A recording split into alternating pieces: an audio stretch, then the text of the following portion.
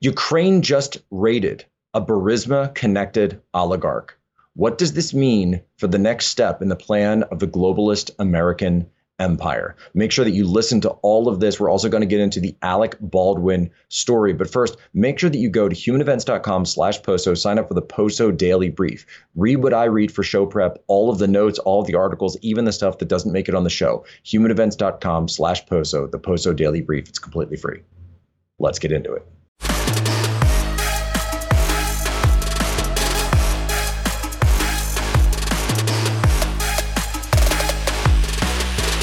Igor Kolomoisky, Ukraine's best-known oligarch, has a complicated history with the president. For years, Zelensky's company has produced shows for Kolomoisky's biggest TV channel, 1+1. In 2019, Kolomoisky's media channels gave a big boost to Zelensky's presidential campaign. After Zelensky's victory, Kolomoisky kept up his relationship with the president, nominating over 30 lawmakers to Zelensky's newly established party, and maintaining influence with many of them in parliament. He also backed a new political project, which has 24 lawmakers. The first year of Zelensky's rule was a revival for Kolomoisky. The oligarch was able to secure control over Ukernafta, a state-owned petroleum producer where he owns a minority stake. In 2020, Ukernafta was supposed to be cleared of all debt and receive a new independent director. Kolomoisky was able to stall the process and keep a favorable CEO in place. Until recently, Kolomoisky held his grip on another state company, Centrenergo, which controls 15% of Ukraine's energy production. Well, ladies and gentlemen, welcome aboard today's edition of Human Events Daily, powered by Turning Point USA. Today is February 1st, 2023, Anno Domini. Igor Kolomoisky, an interesting story of a Ukrainian oligarch who has just been raided, we're told, by Reuters in Ukraine. Now, what's interesting about this, and the clip that we just played for you is from the Kiev Post, and tells us that this guy, Kolomoisky, was once known as one of the major backers of Vladimir Zelensky. So he was one of the major backers of him. He was one of the oligarchs, obviously one of the most powerful oligarchs, or prior to this, we should say, one of the most powerful oligarchs in Ukraine. Another interesting tidbit about Kolomoisky, that if you go all the way back, as we've done, to the Anti-Corruption Action Center of Ukraine, in 2012, they ran a piece on Kolomoisky, where they were digging through all of the various holdings, all of the various financial dealings that this oligarch was involved in. And that if you dig through the layers of banking and shell companies and companies based out of Cyprus, the Cypriot companies, the holding companies, et cetera, you actually find something quite interesting. That at this point, the Ukrainian Anti-Corruption Action Center, the Ukrainian government, which is supported by the US State Department, found that Igor Kolomoisky was actually the money behind none other than Burisma Energy. So Burisma, the company that Hunter Biden was on the board of, this guy's Zlochevsky, they were digging into him. They started investigating him.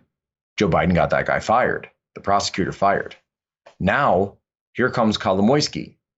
What's SBU? The Internal Security Services of Ukraine have just raided Kolomoisky. This guy is directly tied financially to Burisma, essentially the money controlling the whole thing, controlling the energy resources, and at one point had been one of the top oligarchs behind Zelensky, and certainly behind Zelensky's rise, not only during his political time, but also when he was a TV entertainer. He was the guy that funded the majority of his TV shows that made him a household name in Ukraine. Here's what's going on. As the political machinations turn on in this region, as Russia is fighting and digging in harder in places like Soledar and Bakhmut, places in the Donbass region, the Volgograd Gap region, which I talked about yesterday on War Room, which of course is reminiscent of the Battle of Stalingrad. That's only a few hundred miles, few hundred kilometers from where the fighting is today. The United States is putting pressure on Ukraine, certainly. And if you think that all of these tanks, all of this equipment is going over without any strings attached, then you're not paying attention.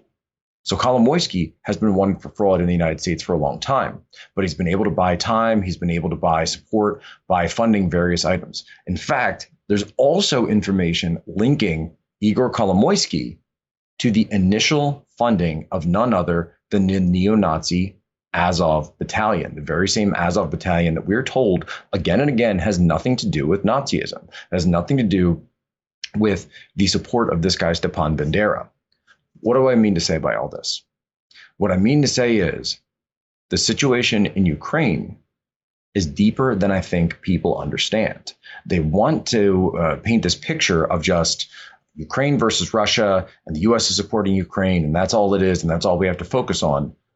But there's always stuff going on behind the scenes. There's always a layer of money. There's always a layer of power. And when you see these things going on and on throughout the world, throughout different regions of the world, the fact that the war on terror gets turned off at the very same time, just months later, before the war in Eurasia kicks off, and suddenly U.S. defense contractors are sending money and sending tanks to Ukraine when they can't send any more tanks to their partner governments in Iraq and Afghanistan. You really have to ask yourself, who is benefiting from all of this? And why is it that the current government of the United States, and when I say that, I don't mean the Biden administration, I mean the globalist American empire, the GAE. What is the GAE up to?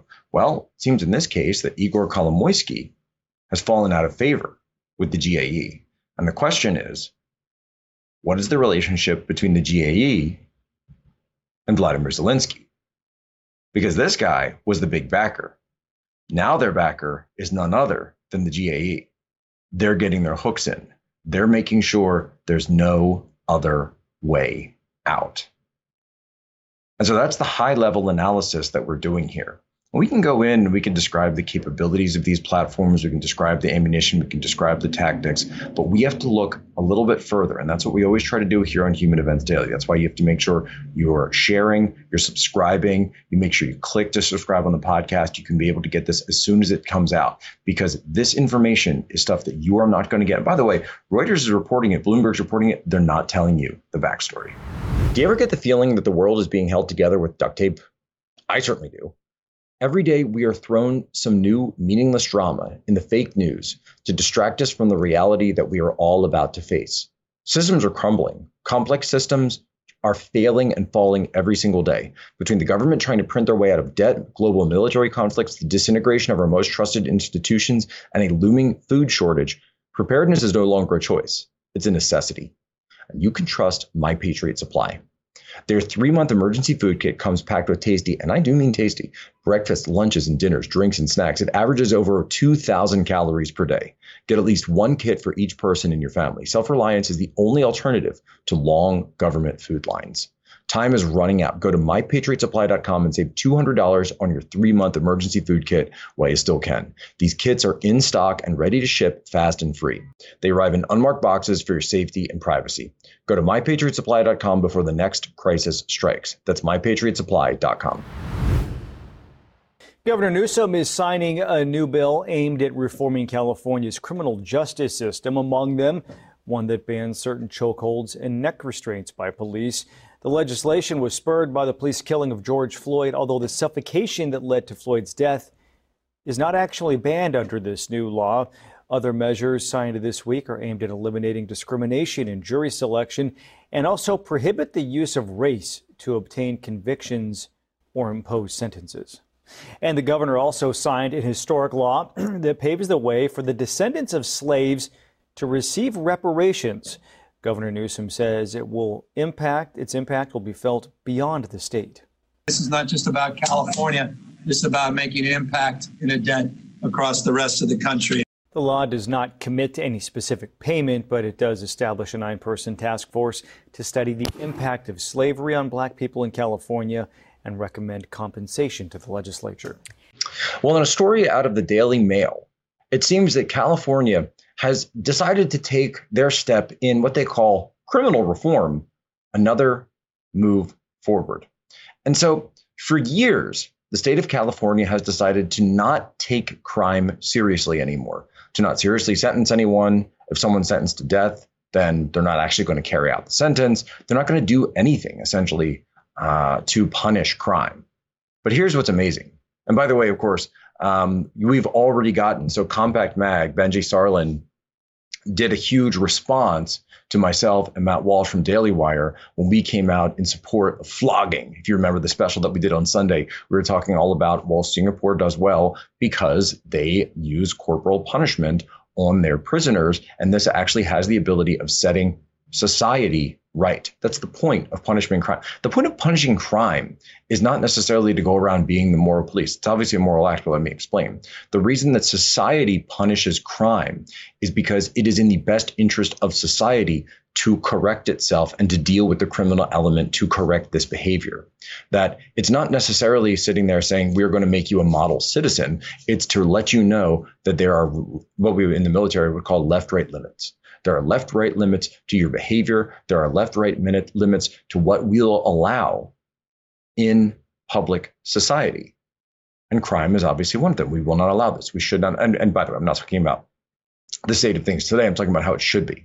This is why crime is punished. Why would you punish crime? Why not just let people do whatever they want? Because you cannot have an ordered society without the maintenance of that order. And it is an ordered society that then is able to produce airports like you would see at Changi in Singapore. That's the entire point of all of this. And of course, Benji in Compact, where I appreciate his take, but he said, well, they're just investing more. We don't invest more. No, but it's you have to put the pieces together is what I'm saying. You have to actually put it together. But what's California doing? Because California, we know, has funded billions and billions of dollars in their infrastructure for their trains that don't exist, their high-speed rails that don't exist, things that Gavin Newsom said for years would happen, but now they won't. So what's Gavin Newsom's people doing now? California's controversial reparations panel is pushing the state legislature to close 10 prisons in addition to ensuring current inmates also receive, I love this. This is like Gavin Newsom's boys. This is their next thing. Ensuring that current inmates receive fair wages and be eligible to vote. This is from the Daily Mail. It was earlier reported that the panel was seeking to pass laws creating a wealth tax, mansion tax, and or property tax in order to fund the billion-dollar reparations. The purported figure is being mentioned per person at $223,000. And I want to just remind you that if we get to a point in this country where $223,000 checks are passed out to one group of people and not other groups of people, that is the day our country will be lost. Because you will create so much resentment and so much anger in this country that I don't think you'll be able to put the pieces back together. You will shatter this nation. You will absolutely shatter this nation. I'm not even arguing whether, should we do rap? What about the Americans? I'm telling you like it is. I'm just telling you like it is, that if the government walks up and starts doing this, that you will drive people absolutely insane. But let's go through and read some more about this, because apparently these are the same prisons that house some of the most notorious prisoners in the entire country, including serial killers, lifelong gang members, right? The Latin Kings, MS-13, they're in the Crips, the Bloods. It's California we're talking about. But what I wanted to get into, and in fact, and let me look in this article here. So it doesn't say exactly. Oh, look at this. The report also recommends developing safe spaces for prisoners. Oh, safe spaces. That's so nice. So you understand what's going on here as well. What they're doing is trying to pave the way for Gavin Newsom again. Because as we know, Gavin Newsom wants to be the president of the United States. But here's a problem with Gavin Newsom when it comes to the intersectional Pokemon points. He doesn't have any. He has zero intersectional Pokemon points. He's a straight white man who has children with his white wife. And so this is a problem for the intersexual Olympics. So in that, he's got no points. So what did he do? He's going to push the most extreme reparations. He's going to push the most extreme antisocial policies you've ever seen, like paying criminals to be in prison. This is insane. No serious country would ever do this. But because there are people in this country that actually exist and believe in the full-on undermining of our society, the full-on undermining of our civilization, they have decided that it is a positive. And what politicians like Gavin Newsom do is they go around to these groups and they say, I will be your champion. I will give you whatever you want. I will do whatever you want in order to attain power. Once they attain that power, they'll never go even pick up the phone and call those groups again. Or worse, they'll go turn around and put those groups in charge. Because here's the thing. At the end of the day, ladies and gentlemen, it's not about reparations. It's about destroying society. They hate Western civilization and they want to undermine it. It's as simple as that. That's all they do. These professors, these reformers, these activists, these groups, all they want to do is eke out their resentment, justify it, and destroy everything that's been built before them. The dollar just hit a 7-month low, and we all saw what happened to the crypto market last year. Why would you trust your hard-earned savings with unstable governments printing more money while on the brink of default? Take my advice, protect your financial future with something real, gold and silver from my friends at Allegiance Gold. Allegiance Gold can help you protect your IRA or 401k with physical gold and silver, or if you prefer, have it delivered securely right to your front door. Since the beginning of time, there's only one universal currency that is always of value, and that's gold. Allegiance Gold has the highest ratings in the industry, 5 stars with Trusting, a AAA rating with the Business Consumer Alliance, and an A+ with the Better Business Bureau. You can invest with confidence because of the quality and service of Allegiance Gold. Get up to $5,000 in free silver on a qualifying purchase when you visit protectwithposo.com or give them a call today. Protectwithposo.com. We may not be able to control the policies of the Biden administration, but we can prepare for the consequences. Protect your future with Allegiance Gold. Prosecutors in New Mexico formalizing those charges against Baldwin as well as the film's Armorer. If convicted, both facing up to 5 years in prison. Actor Alec Baldwin seen for the first time after involuntary manslaughter charges were filed in New Mexico in the shooting death of cinematographer Helena Hutchins on the set of the movie Rust. New court documents filed Tuesday stating Baldwin failed to act to mitigate or correct the reckless safety violations, neither in his capacity as actor nor producer, and that Hannah Gutierrez-Reed, also charged with involuntary manslaughter, failed to do the same in her capacity as the film's Armorer, directly resulting in Hutchins' death. Prosecutors say video and photos from the movie set in October of 2021 show Baldwin with his finger on the trigger, the FBI concluding the trigger had to have been pulled, despite Baldwin insisting otherwise. Alec Baldwin has been charged involuntary manslaughter and reckless conduct for shooting and killing his staffer in the New Mexico set, Santa Fe, New Mexico set of his movie Rust in October 2021. And the documents are out. We have them. You guys, it's so much worse than we actually thought. Because what we have here is now the investigatory documents. This is the results of the investigation. So we've seen stuff that's leaked to the media. We've seen public statements from the prosecutors. We've obviously heard Baldwin's completely insane interviews, which he never should have done. But now we've got the cold, hard facts. Now, keep in mind, this isn't all the evidence, but what this is a probable cause statement that's leading to the charge. And it's pretty bad. It's very, very bad for Baldwin. And something that producer Angelo actually pointed out, but it's exactly what we've been talking about all along here on the program, is that they investigated the dual roles of Alec Baldwin in this movie. What do I mean by that? They conducted 2 investigations of Baldwin. They investigated him as an actor and they investigated him as a producer. And this is significant because he's got 2 sets of liability here. So they actually investigated him both. Listen to this, and I'm going to pull up the actual document here. I'll just read from it. Statements and evidence show Baldwin was not present for required firearms training prior to the commencement of filming. Statements, depositions from OSHA, and evidence show Baldwin was provided minimal training on firearms even after Reed, that's the gunner, the armorer, requested more training for Baldwin. I was about to say gunner's mate. In the deposition taken from Reed, she stated Baldwin had very limited training on the cross draw that was required for the scene on the 21st and limited training in firearms and how to check his own firearm as to whether it was unloaded or loaded, in which Reed felt it was very important in his role on the film.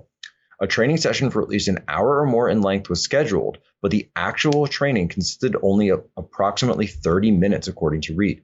Baldwin was distracted and talking on his cell phone to his family during the required weapons safety training. Baldwin approached responding deputies on the day of the shooting, wanting to talk to them because he believed he was the one who, quote, fired the gun. This is why you don't talk without a lawyer. I keep saying this. This is why you do not talk with a lawyer. Baldwin later asserted that he never fired the revolver that had just, quote, gone off. He made this assertion public as well as in multiple media interviews conducted after the shooting. Many media interviews and law enforcement interviews were conducted by Baldwin, and he displayed very inconsistent accounts of what happened during the incident. Now we get into the actual evidence here. This is so fascinating. Photo and video evidence from inside the church on the day of the shooting show some of the rehearsal up to and including moments before the shooting. The photos and videos depict the above described actions as Baldwin prior to the shooting practicing drawing and pointing the weapon. The photos and videos clearly show Baldwin multiple times with his finger inside of the trigger guard and on the trigger while manipulating the hammer and while drawing, pointing, and holstering the revolver. So let me explain something to you.